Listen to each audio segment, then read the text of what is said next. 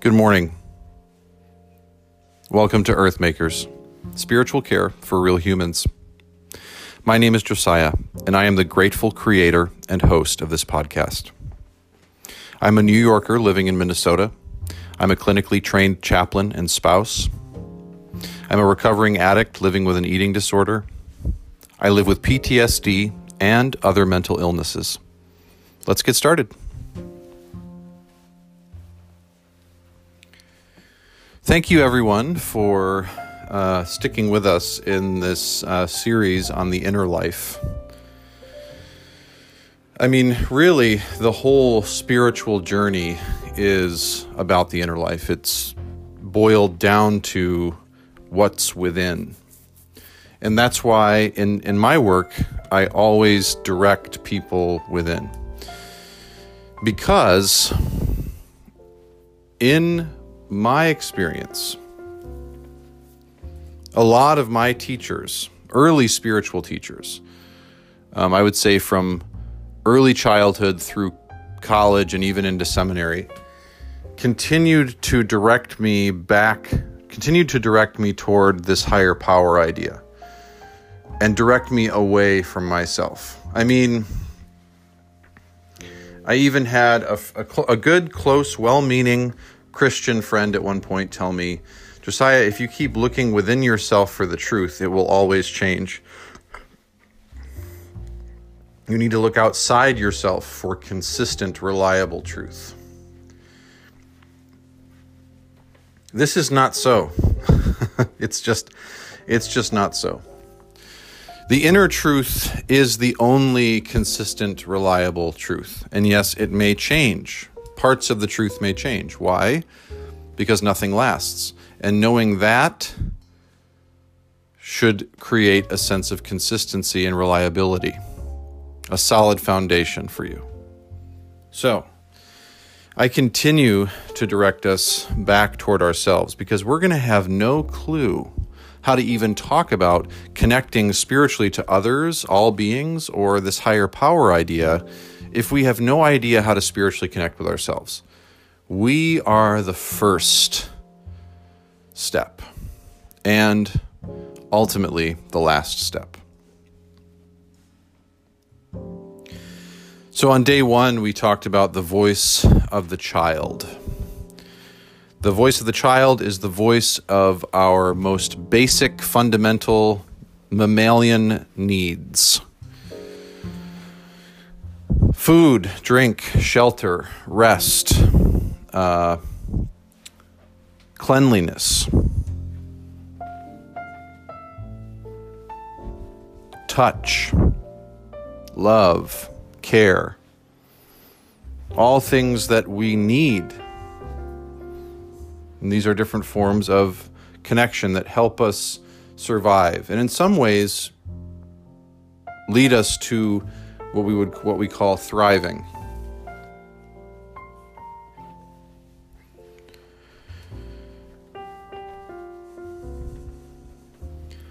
The voice of the teenager is the voice of the defiant one within us, the voice of the one that pleads and questions and rebels and defies and pushes back and insists upon things.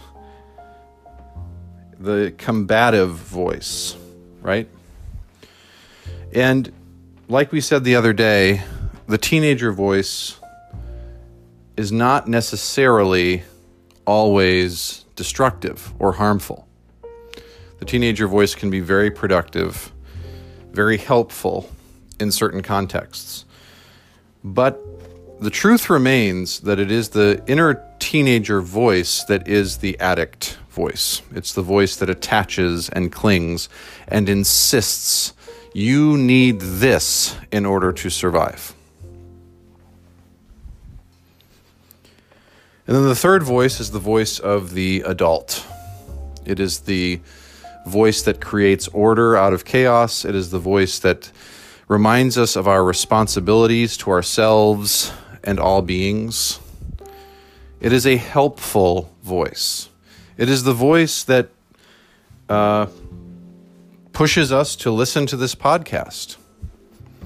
right? It's the voice that told me that I needed to create this podcast, right? It's the voice that says, even though America is eager to reopen its doors and everybody's eager to crowd back into concert halls and restaurants, it would be better if we continued to practice social distancing and mask wearing.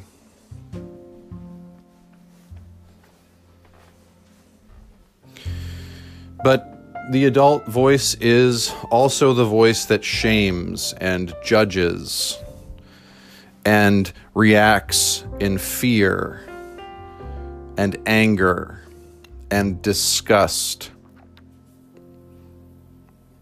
You may think that that's the teenager voice or the child voice, but it's not. It's the adult voice. We assume the adult voice might be the mature voice. But physical maturity does not guarantee mental, emotional, and spiritual maturity in all things, does it? No.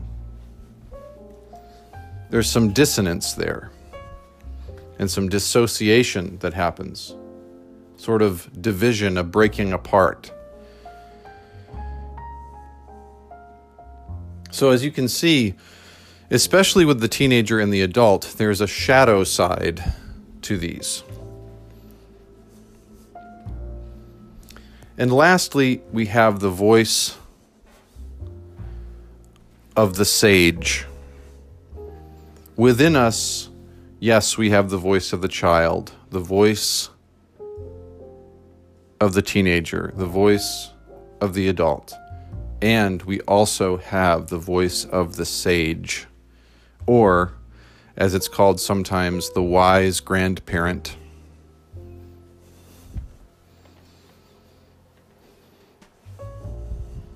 So take a deep breath with me. Out.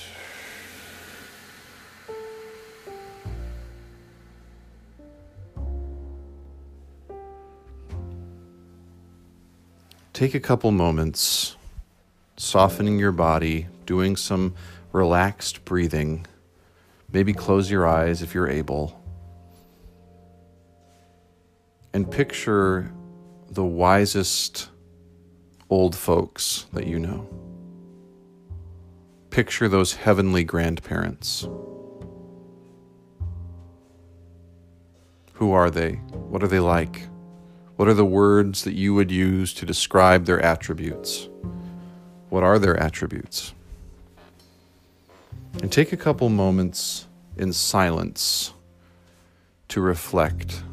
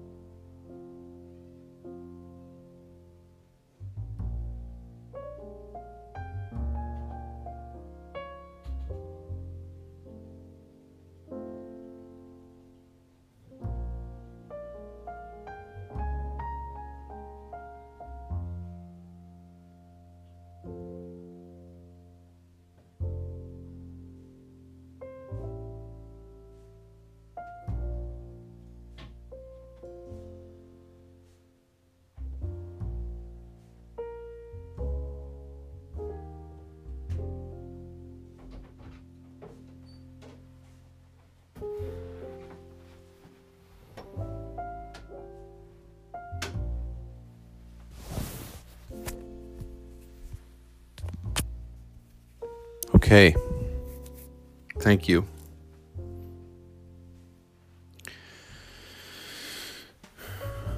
When I do this exercise with my patients, typically we fill the board with words like experience, wisdom, peace and peacemaking, acceptance, kindness, compassion, non-judgment, invitationing, invitational, welcoming, right?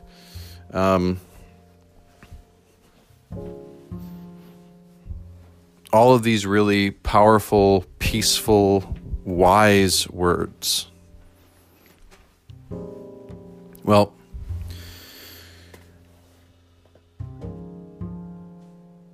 I attended a Dharma talk in which our guiding teacher talked about the Jizo Bodhisattva.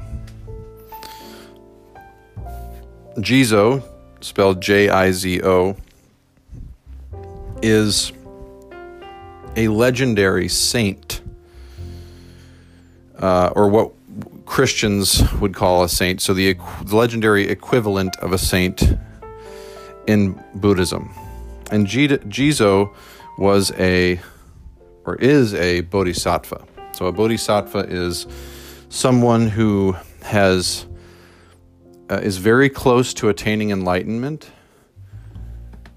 but chooses not to attain enlightenment in order to help suffering beings. So withholds or holds off on enlightenment in order to be of help to all beings.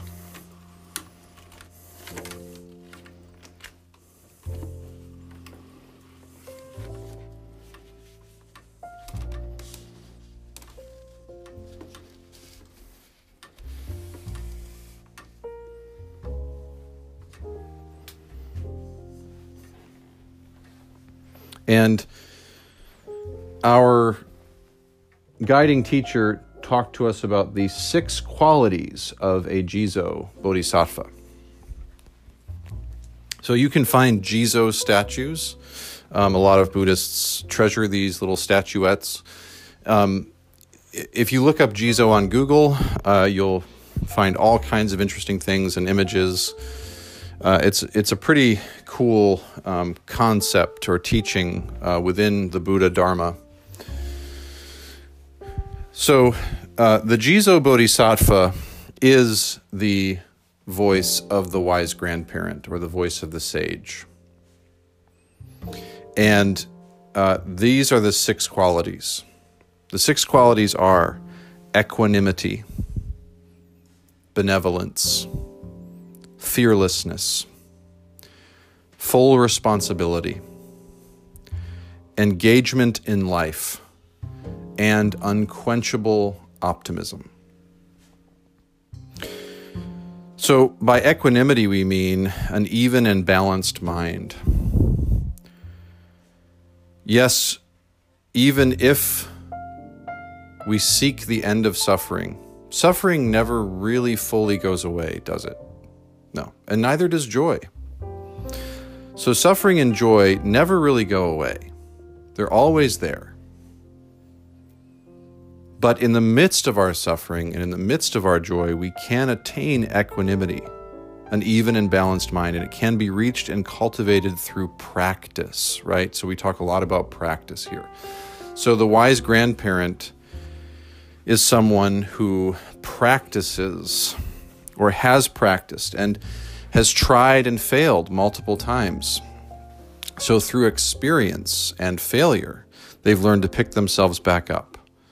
And they know that nothing lasts, that all things are impermanent. And if they are wise, they know that suffering and joy are going to be constant companions in this lifetime. But we can still attain and experience equanimity, an even and balanced mind in the midst of our suffering and in the midst of our joy. The second quality is benevolence, which is to take care of others as if they were our own dear children. It's to look at all beings as if they were children. Even those who do wrong, according to Jizo, are innocent because wrongdoing comes from wrong understanding, which is born from a confused mind. So this is a very gracious approach to people.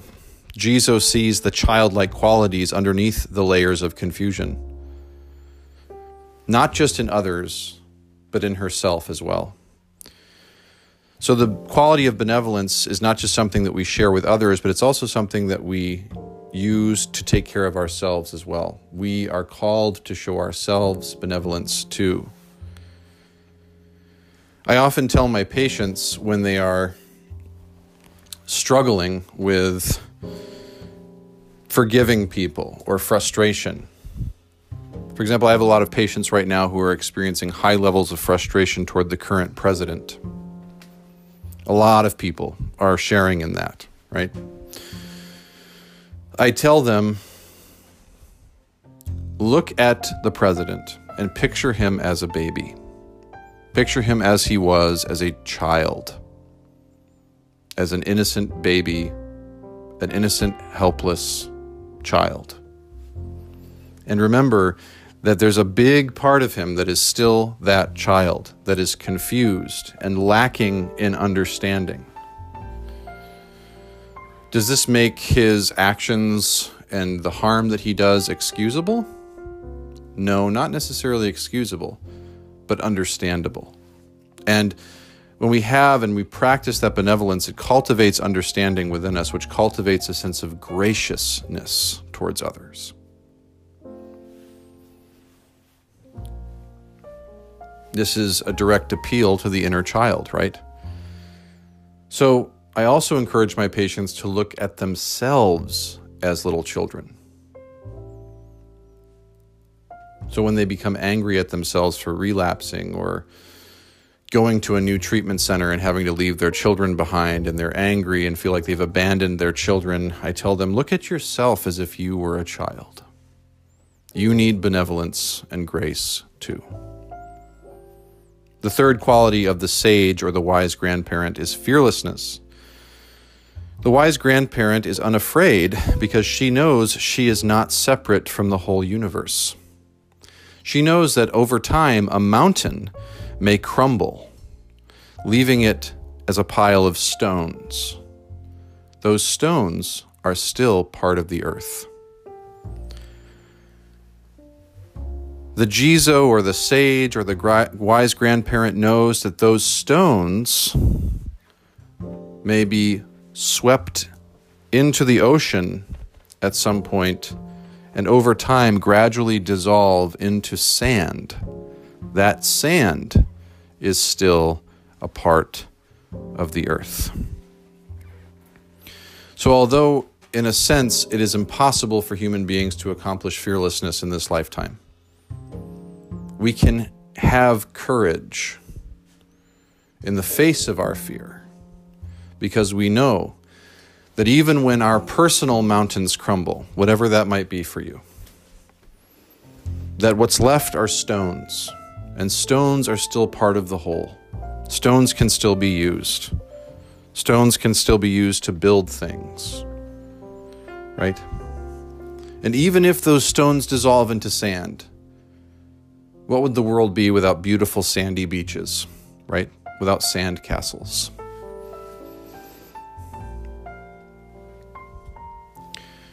Everything is connected, right? The interconnectedness of all things. And that can cultivate a sense of courage in us. Yes, I know that I've been put on furlough by my place of work, and it was really tough for me at first. And it is still tough, right? But I know that even though that mountain has crumbled, I still have the stones to work with. And even if I were to get a call at the beginning of September from my place of work telling me, we wanted to bring you back, but we just can't afford it. COVID-19 has hurt us too irreparably.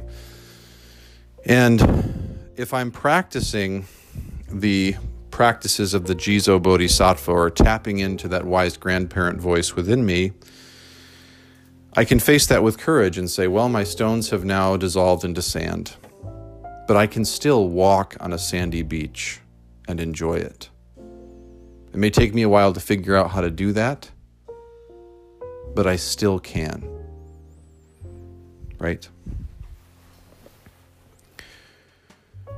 4, full responsibility. You may think that this is a reference to full responsibility for our actions, and surely it is. but it's more so full responsibility in a different sense.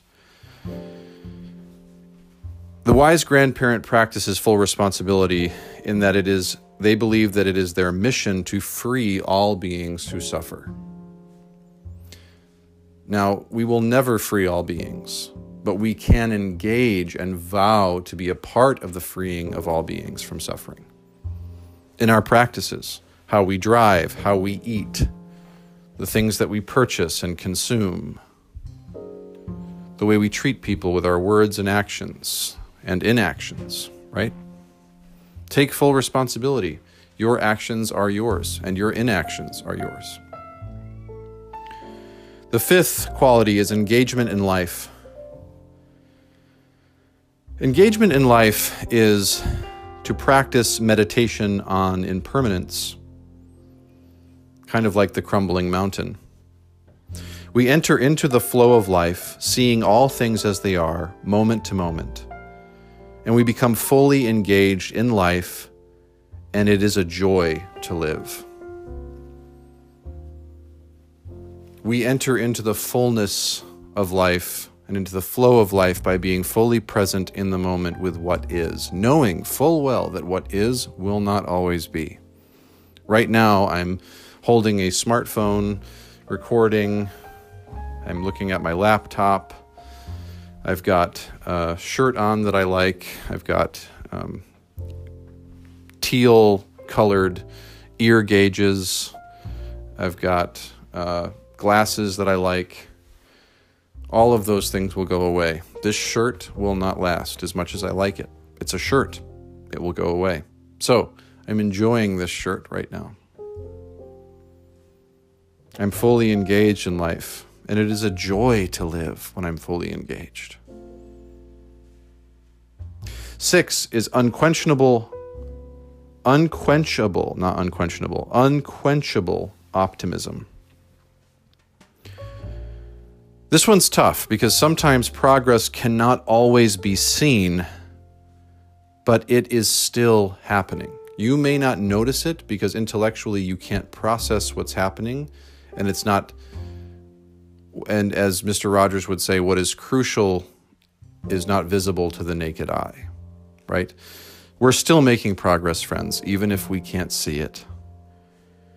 So admitting we don't know what's happening and that we can't see it helps us and others. When in doubt, practice love. And since we are in doubt, a lot of the time we should be loving a whole shit ton. Maybe practice asking others, what have you noticed since I began my spiritual practice? And if they say, I've noticed that you've become more rigid, more angry, more frustrating, may I recommend that you set up a meeting with a counselor or a teacher who can help walk you through a new way to practice that will help you tap into calm and peace and joy and care.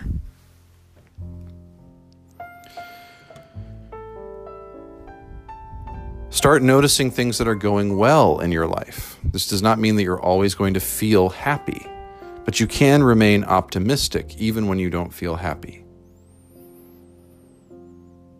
So notice what's going well. Keep a gratitude journal. Notice what brings you joy, even if it's just a small measure of joy. Like I had some really great French vanilla oat milk creamer in my coffee this morning. It's delicious. I take joy in that. So who is the wise grandparent within us? See, we don't believe. This is part of the problem. We can understand and believe that we have an inner child, an inner teenager, and an inner adult. But the inner sage, the inner Jizo Bodhisattva, the inner wise grandparent, we think is just unreachable, unattainable. And that's horseshit. I want to invite you now to consider that you already have everything you need within yourself. And the practice of spirituality and the practice of recovery is getting back in touch with what's already true about you.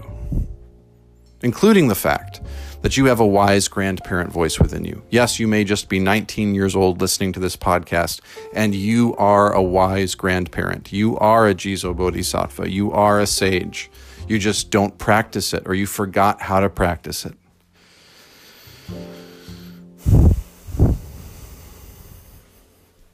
So, in closing, here's a story. My grandma, Sue, is one of my personal heroes. She's in her 90s. She lives in upstate New York, in the parsonage where my grandfather and she lived for many years. It's right across the parking lot from the church my grandfather pastored before he died in 2013. May he rest in peace. When I was a child, I used to take the bus from school to Grandma's house, me and my 3 siblings. And my grandma always had homemade cookies or candy or treats, most of it homemade, available for us, without fail, every time. And she would say, with great joy, sit down at the table, have a cookie, tell me about your day.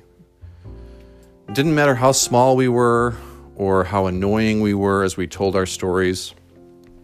She just sat, and with a smile on her face, she listened to every word, as if every word were sacred.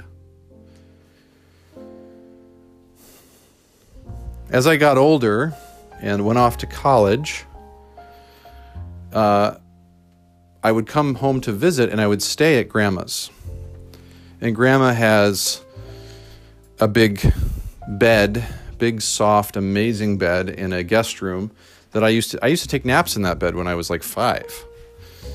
But that bed's still there, guest room's still there to this day.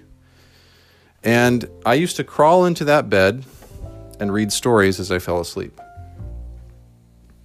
Well, in college I would come home and Grandma would have the guest bed all set up for me with candy on the pillow waiting for me and homemade cookies. And she would say, sit down, Joey. Tell me how college is going. And she would just sit and listen while I ate cookies and told her about my college experience. Nothing had changed in between childhood and college. And the same stuff happened in grad school and seminary.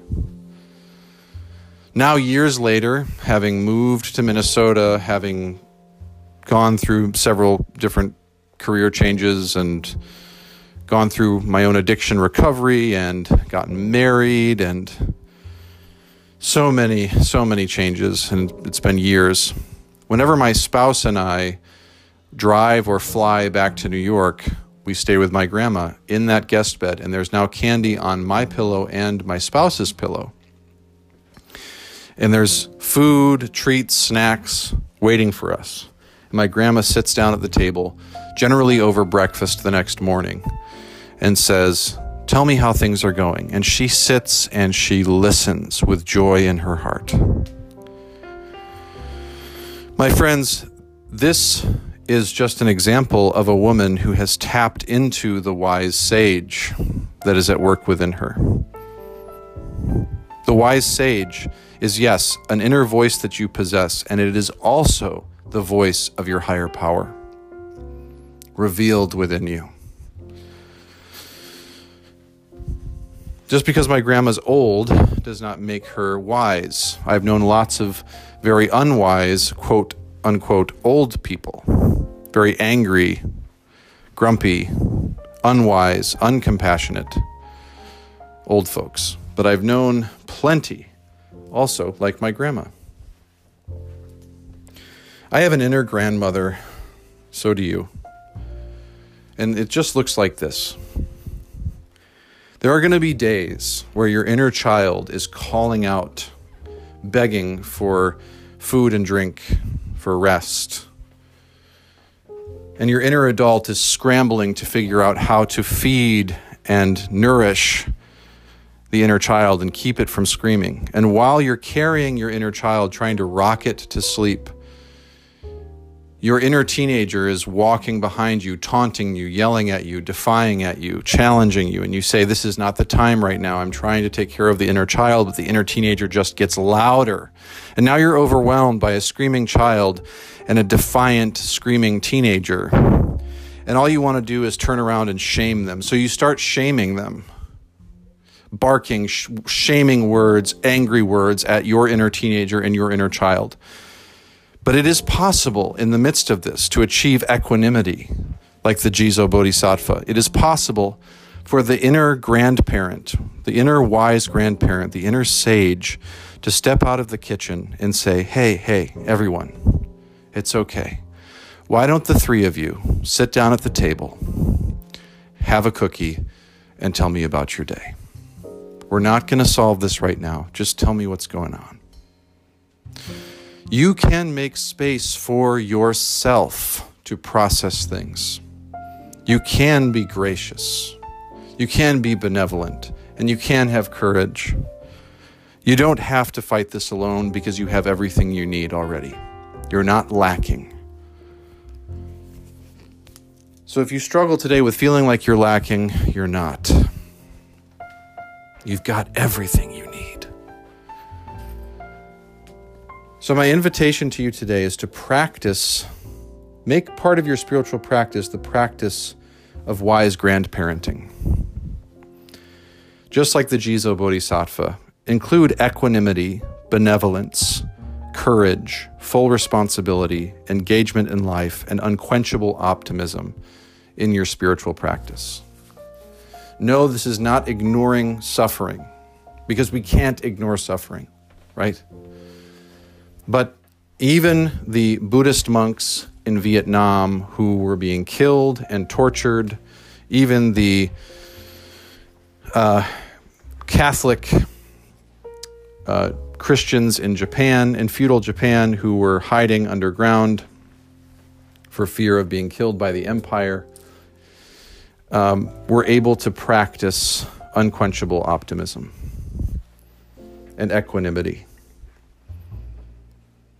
So my invitation to you, if you feel oppressed, if you feel frustrated, if you feel shame, if you feel alone, is to remember that you are a Jizo Bodhisattva. You are a wise grandparent. You are a wise sage. Just as much as you are an adult, a teenager, and a child, you are also that.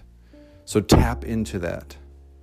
And the only way you're going to know how to do that is to practice the qualities and attributes of the wise grandparent. So get to it. What do you have to lose? What is the worst that could happen? You might get better. And the people around you might get better too. And that sounds great. Thank you so much. I love you. Take good care of you today. And I'll see you tomorrow.